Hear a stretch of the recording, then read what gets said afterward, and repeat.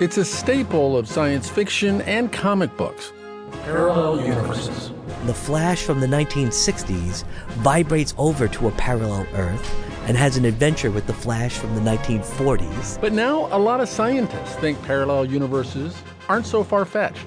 There may even be many different Earths with slightly different versions of each of us. We know that electrons can be in two different places at once. You and I are made of elementary particles, so if they can be in two places at once, why can't we?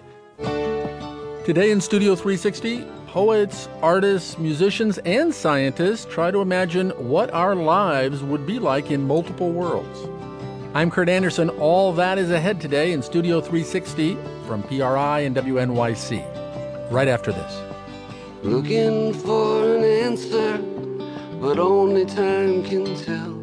Parallel